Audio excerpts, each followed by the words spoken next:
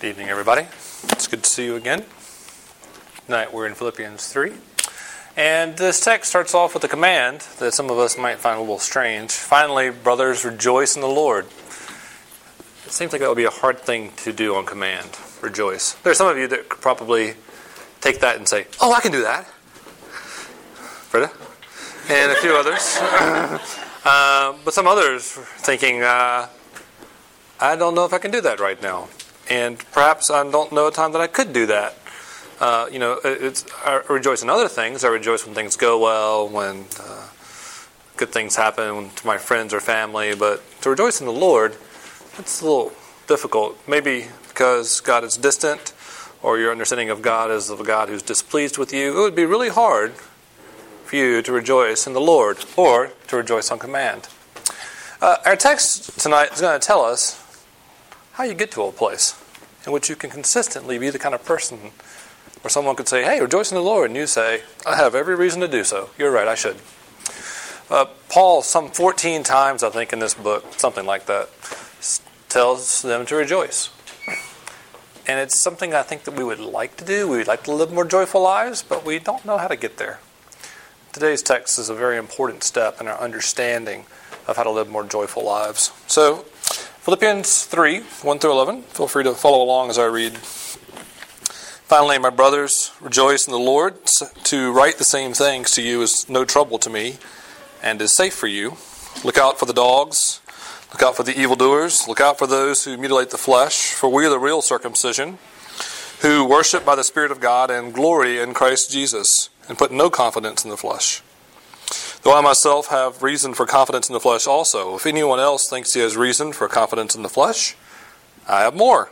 Circumcised on the 8th day, of the people of Israel, of the tribe of Benjamin, a Hebrew of Hebrews, as to the law, a Pharisee, as to zeal, a persecutor of the church, as to righteousness under the law, blameless. But whatever gain I had, I counted as loss for the sake of Christ. Indeed, I count everything as loss, because of the surpassing worth of knowing Christ Jesus my Lord. For his sake I have suffered the loss of all things, and count them as rubbish, in order that I may gain Christ, and be found in him, not having a righteousness of my own that comes from the law, but that which comes through faith in Christ, the righteousness from God that depends on faith, that I may know him in the power of his resurrection, and may share his sufferings, becoming like him in his death, that by any means possible I may attain the resurrection from the dead. All right, let's pray together. Great Heavenly Father, we pray that you would show us wonderful things in your word, that you would enlighten our minds, soften our hearts, press these truths into the realities of our lives, we pray. Amen. Have you ever misplaced your confidence? Trusted in something that wasn't quite deserving? Relied on something a little more fully than any reasonable, decided, responsible decision would call for? I'm sure you have. We've all done this at some point. And the results can often be painful. So I'll use a humorous example from my own life. Lots of these, by the way. When I was in grad school, I worked many jobs. And 1 year or two, I was a valet. And when you're a valet, you do two things. You run a lot. You do three things. You run a lot, you drive a lot of cars, and you stand around all night trying to find some way to entertain yourself.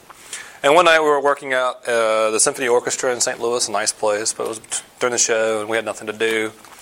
And being a bunch of stupid guys, we're finding stupid things to do to entertain ourselves.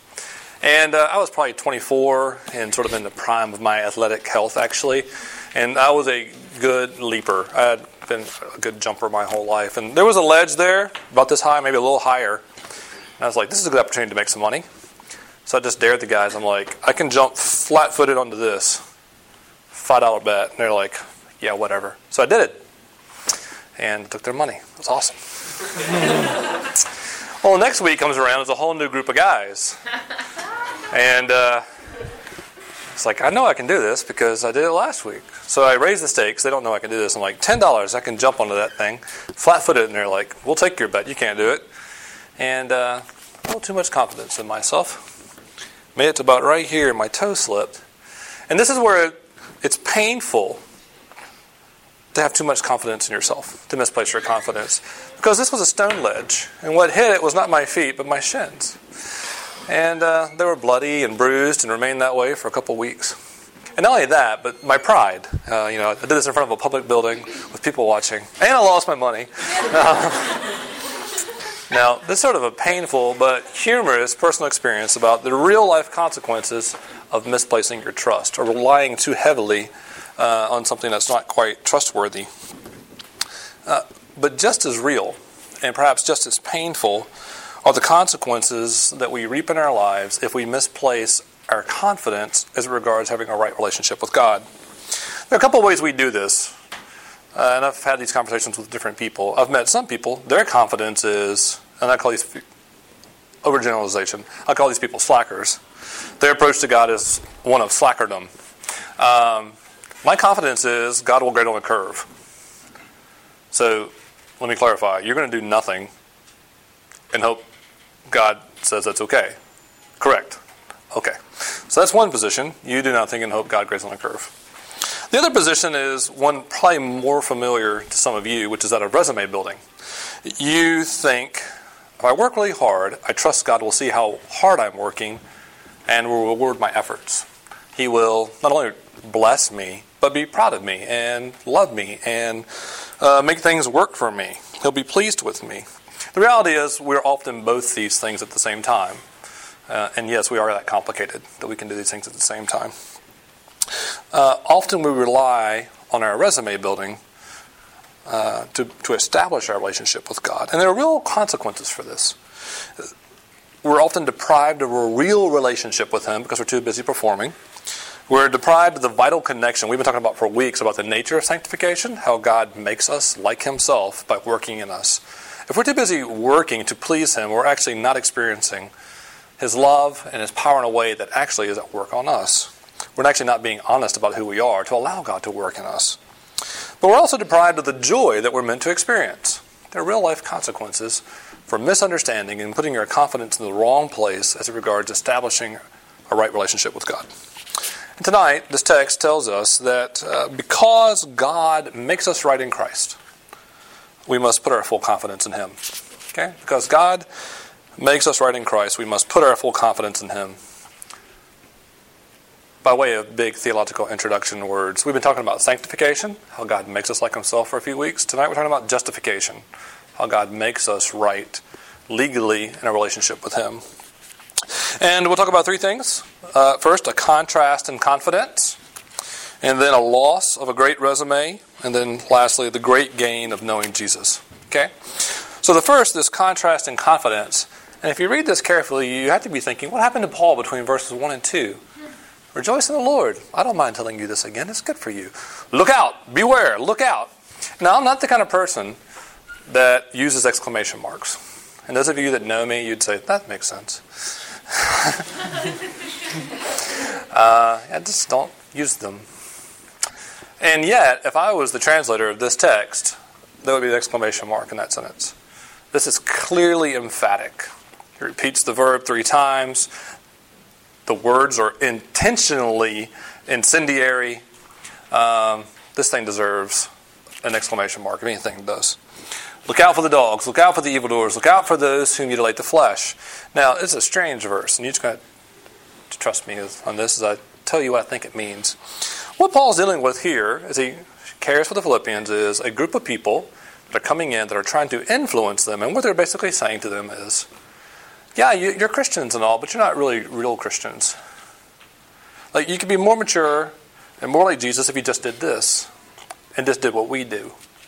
He's dealing here with people that are building their resume, but ironically, and what I'm calling resume irony, Paul is using their resume against them.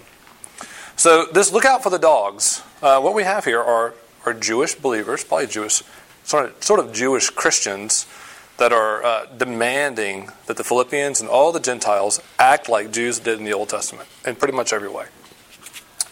And it was common for the Jews of the day to view outsiders like Gentiles and call them dogs, because dogs were unclean and dirty and filthy, and they were the clean people.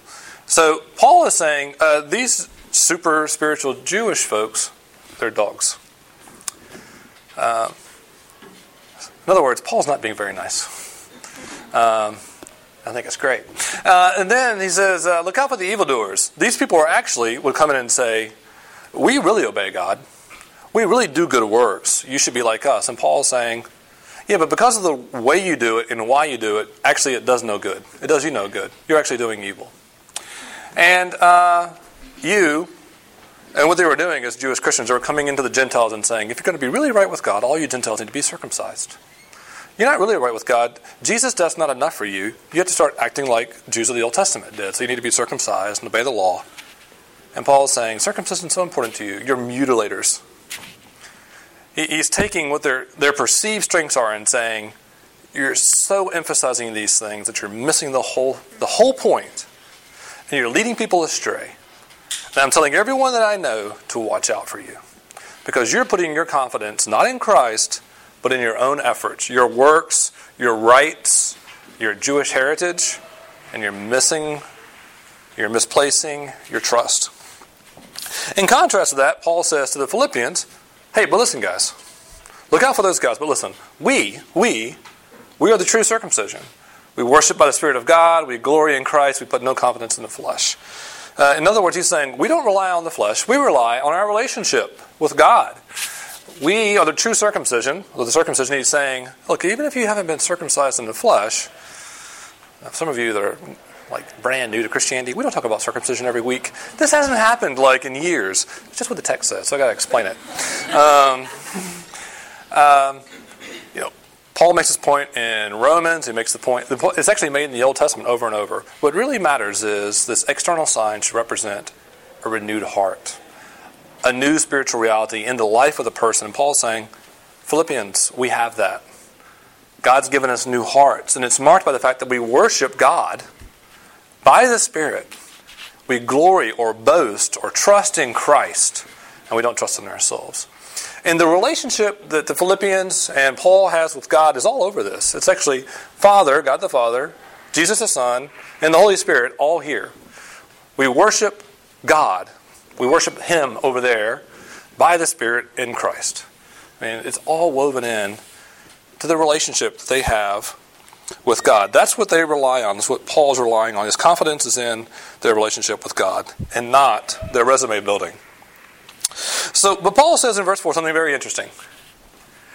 We put no confidence in the flesh, verse 3, though I have reason myself for confidence in the flesh. If anyone thinks he has reason for confidence in the flesh, I have more. And it reminds me of sort of a scene in The Princess Bride after the man in black has bested the giant and the swordsman. He comes and there's the battle of wits. And it starts off with the opponent saying, let me put it this way. You ever heard of Plato, Aristotle, Socrates? Yes. Morons. Well, in that case, I challenge you to a battle of wits. And what Paul is saying here is, for a moment, though I put no confidence in the flesh, I'll play your game. I'll play your game. You got confidence in the flesh? I'll play your game for a minute. Let's see, where did I put that resume of mine? Oh, there it is. And he whips out his resume, and it's a great one. What we have now is the loss of a great resume. Verses 4 to 8. It's an outstanding spiritual resume. First in verse 5, he talks about his pedigree. This almost, for some of us, it is offensive because we're such a merit-oriented society that we don't tend to think of pedigree and families. It's very important to these people. He was circumcised on the 8th day of the people of Israel, tribe of Benjamin, Hebrew of Hebrews. He's saying, for you super spiritual Jewish Christians, I am all Hebrew all the way. There's no way I can be excluded. Right people, right tribe, everything was done right. I belong. And by the way, we actually do care about pedigree. We just don't think about it in the same way. It might not be family, but we recognize the importance of fitting in. We call it networking, or social networking, or, we do this all the time, actually.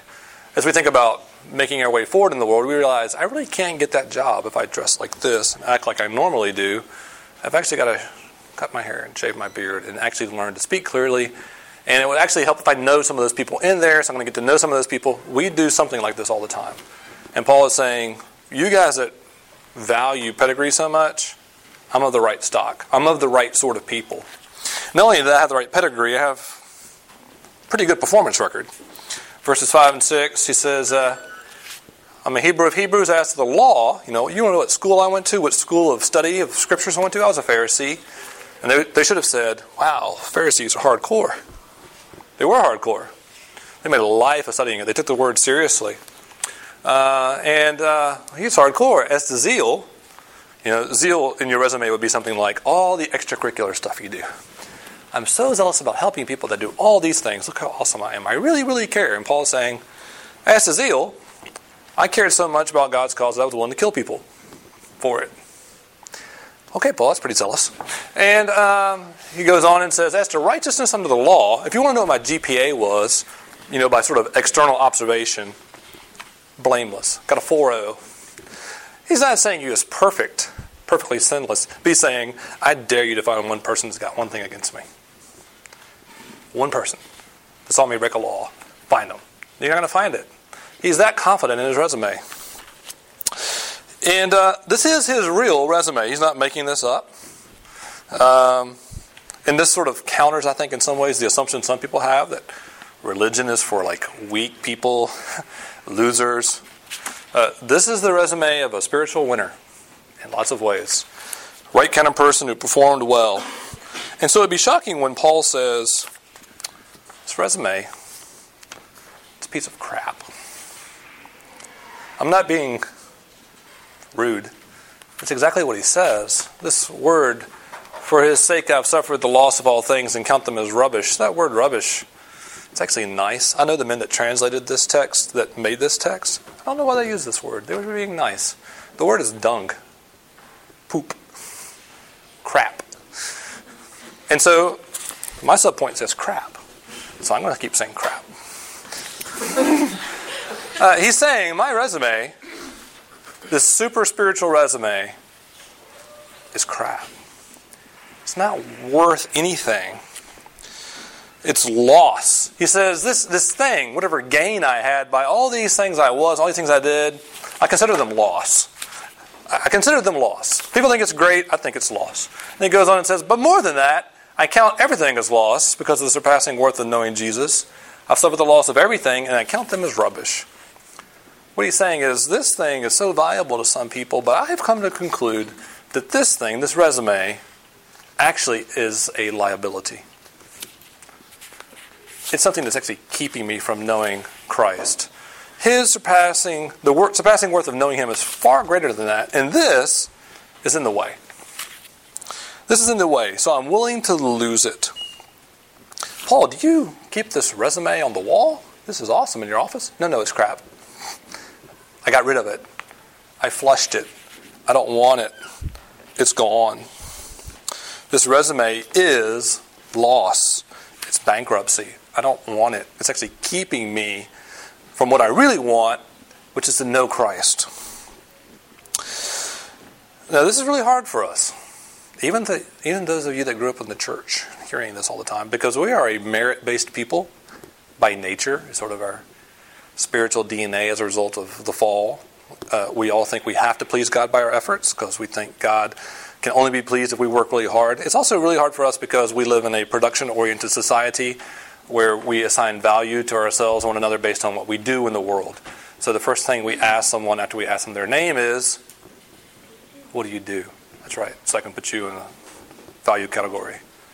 That's what we are. And we think God's that way. God doesn't operate that way. And we have a hard time believing it. We have a hard time believing it. It's often said, and perhaps some of you are here tonight thinking this, I'm good enough. I'm a good person, even though I'm not very religious, and I don't need Christianity because I'm a good person. I have a resume, and it's a pretty good one. You should look at it. And so I want you to imagine with me this scenario. All of you. Imagine there's an old woman. I borrowed this, by the way. This is not mine. Imagine there's an old woman. She's a widow, very poor. She has one child. As her son grows up, she teaches him how he should live. I want you to always tell the truth, to help the poor, keep your promises. I want you to work very hard. And the son listens. He does. And she sends him off to college with a little bit of money she saved up. He does well in school. He graduates from college. As the years go by, he doesn't call. He almost never talks to her. He never thanks her. I mean, he sends him a couple of Christmas cards in the mail every now and then. It doesn't really communicate. He does, however, do everything she taught him to do. She tells the truth. He helps the poor. He keeps his promises.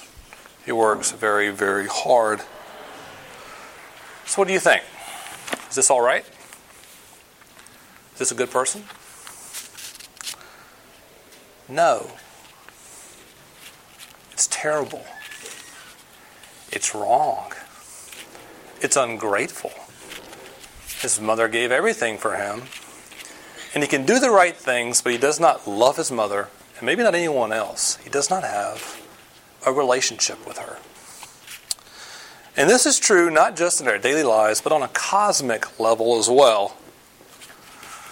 That you can perform well and have a good resume, but be very far from God because you don't love Him or understand His love. For Paul, good person par excellence with a great resume, he knew that the way he was thinking about being good for God was actually a loss, keeping him from God. He was performing to try to establish a relationship with God, and it was actually a way to bankruptcy. So Paul gladly loses his resume. What's holding some of you back? Perhaps from knowing God, or knowing Him more intimately, from experiencing His forgiveness. And I'm talking to people that may have grown up in the church, not just non-Christians. You're walking around under guilt or shame. What's keeping you from experiencing forgiveness and joy and a depth of relationship you haven't had before is your resume. You still have a fundamental misunderstanding about the kind of God you're trying to serve. Thinking that you have to perform for a God that's displeased with you. And so instead of being honest and real with Him, you keep trotting out your resume. Look what I've done, God. Look what I'm doing for you. And you don't love Him because you've never known His love. The good news is you can lose your resume. And it's a good loss. You can lose it. And Paul gladly loses his in order to know the surpassing worth of knowing Jesus. It's an experience in his life. And here we have the last point, the great gain of knowing Jesus. In verses 8 to 11. How is knowing Jesus, being in a relationship with Him, great gain? There's a lot in these verses. We're going to talk about a few of the things. We'll pick up some of the other stuff next week. But first, it's a real relationship. There's a sense in which you can go through most of your life knowing a lot about God, a lot about Jesus, and not really having a relationship with Him. I know. I did it for a long time. But there should be a vitality and intimacy of this relationship. And there's sort of a hint of it in verse 8 and 9. End of verse 9, 8. In order that I may gain Christ, verse 9, and be found in Him. Now you may think I'm overstressing this point, but this language here, in Him, is all over this short letter. In Him, in Christ, in Jesus. And it's a really strange way to describe a relationship, isn't it? I mean, we don't talk that way about each other. Unless it's something like someone's really into somebody. Well, that actually progresses into marriage, or something worse, or something else. But this phrase is very intimate, and it speaks of a theological reality that we call union with Christ. If you've trusted Christ and you're in a relationship with Him, you're actually united to Him. It's a real relationship. You know Him, He knows you. He knows all of you. You know He knows all of you, good and bad. You still know His love. You still pursue Him in spite of that. It's a real relationship. And not only do you have Him in that relationship, but this is Christianity. You also have what He has. And what He has is righteousness and abundance. The great gain of knowing Jesus is not just that you have a relationship with Him, but that He begins to make you right. Well, first He makes you right with God. This is what we call justification. He justifies you. This is in verse 9. Paul says that I would be found in Him, not having a righteousness of my own that comes from the law, but that which comes through faith in Christ, the righteousness from God that depends on faith. Paul's saying, I'm in a close relationship, a united relationship with Jesus, not on the basis of my resume, Not on the basis of my own righteousness that comes from the law, because there isn't one. That's what that resume was. I looked at it, and by the world standards, it was really good, and I realized I didn't love God or know God. I didn't have a relationship. It wasn't a real righteousness. I fell far short of the standard. Paul says in another book, you cannot get righteousness this way. You just can't do it. You can work your little hiney off. And you're not going to please God by your righteous works in the law. I tried, and I didn't even know who God was. But there is a righteousness to be had, the righteousness from God. God's righteousness. Not just His righteous standard. That's why we tend to think of it. God is righteous and just and perfect, and I have to work hard enough to climb the ladder to get up there if He's going to love me. No, it's a righteousness that comes down in Christ. That Christ, as we studied in chapter 2, takes flesh, comes down, takes the role of a servant, lives a perfect life, full of righteousness, enough for all those that would trust in Him, dies on the cross, and then gives to His believers, those that trust in Him, His righteousness. This is the nature of justification. That on the cross, He takes your debt. Your resume that looks so good is actually loss. You think it's really good, but actually what it speaks of is debt. Like, you're really morally bankrupt. You owe God a lot. Before you had to walk away from that. Christ takes that on Himself, gives you His perfect record. And that's how God the Father sees you. He doesn't treat you like a pauper. He doesn't treat you like a failure, a loser. He treats you like His own Son, perfect in righteousness. So He makes you right. He justifies you. And this is, I think, one of the most beautiful things in all of Christianity. It's also very offensive to lots of us. Because what we're doing is enjoying the reward, the work of someone else. They've worked hard.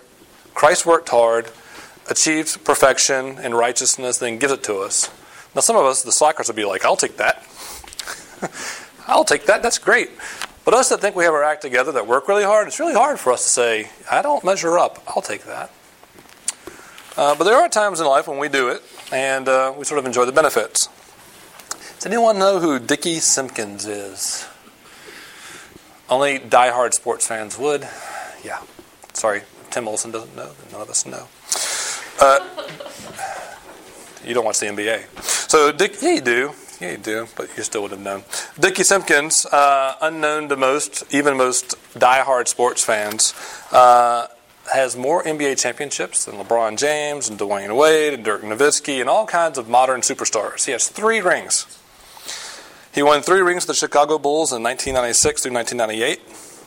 Yet, in those playoffs in 1996 and 97, he scored 0 points, 0 rebounds, 0 assists, 0 blocks, 0 steals in the playoffs. He recorded 0 minutes. Yet, Dickie Simpkins has 3 championship rings. Same cut, same quality, same design as those that Michael Jordan currently sports. Why? He was on the team. He was in a relationship with those players. He benefited from their work, from their sweat, from their effort. When they won, he won. And his ring is every bit the same quality and nature as their ring. You think Dickie Simpkins wants to give his ring back? Absolutely not. Friends, this is a picture of justification. We bring nothing to the table except the resume, which you're better leaving behind.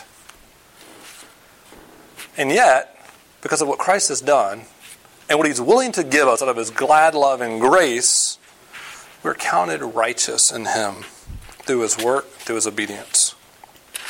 The way we make this ours is by relying on Him and trusting in Him. Verse 9, be found in Him, not having a righteousness of my own that comes from the law, but that which comes through faith in Christ.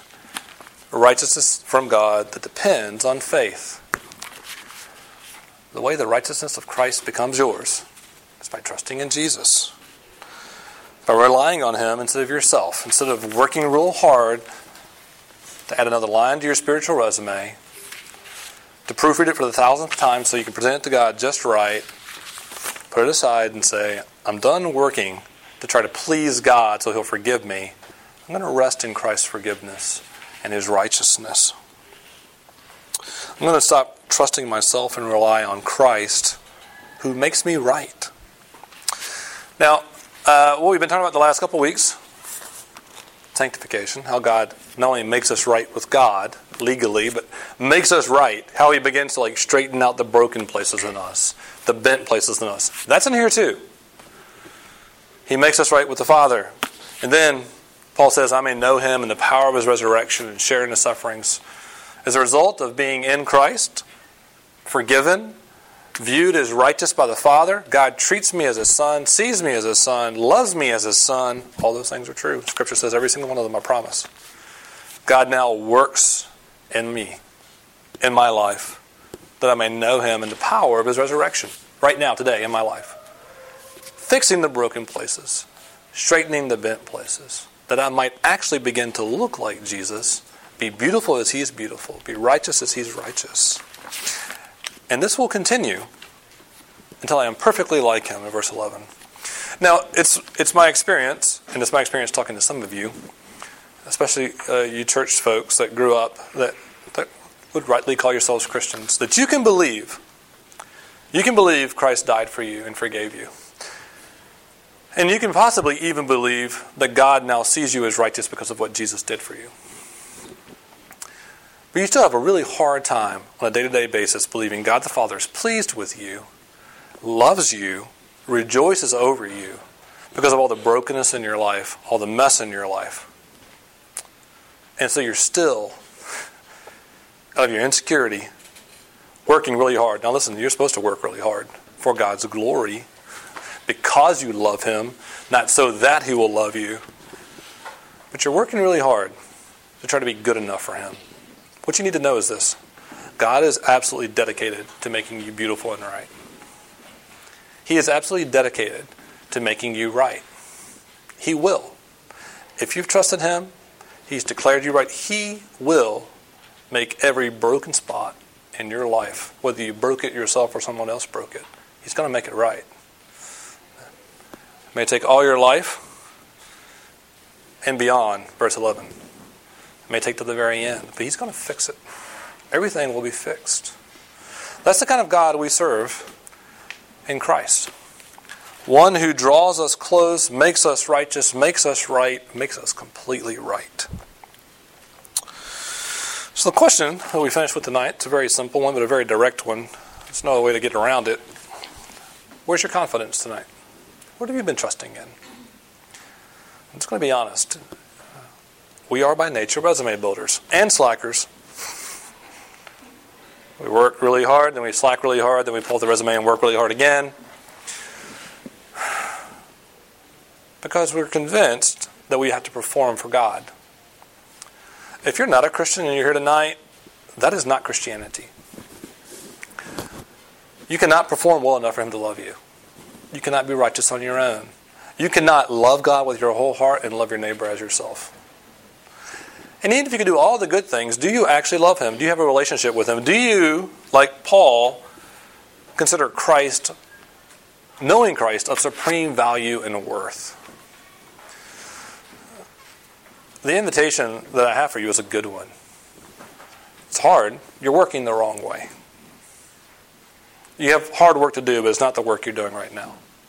You need to stop your resume building for God and start doing some other hard work. Like study this more. Is this actually what you've heard Christianity is? This is what Christianity is. If you don't believe me, I can show you 15, 20 other passages along the same lines. This is what Christianity is. God makes us right because of what Jesus has done by grace through faith. Do that hard work. Study what Christ has done. Stop trying to please Him the wrong way. Pray for God to give you faith. And for those of you that are believers, that have trusted in Christ to forgive you, is this your confidence? Is it your confidence on a daily basis that God loves you, has forgiven you, views you dressed in the beautiful righteous robes of Jesus? He loves you as He loves His Son. Because of that, you should work hard for His glory with the knowledge that He's working in you to make you right, and He will make you right. Is that your confidence? If that's your confidence, friend, you'll have some joy. You will have some joy. All right, let's pray together.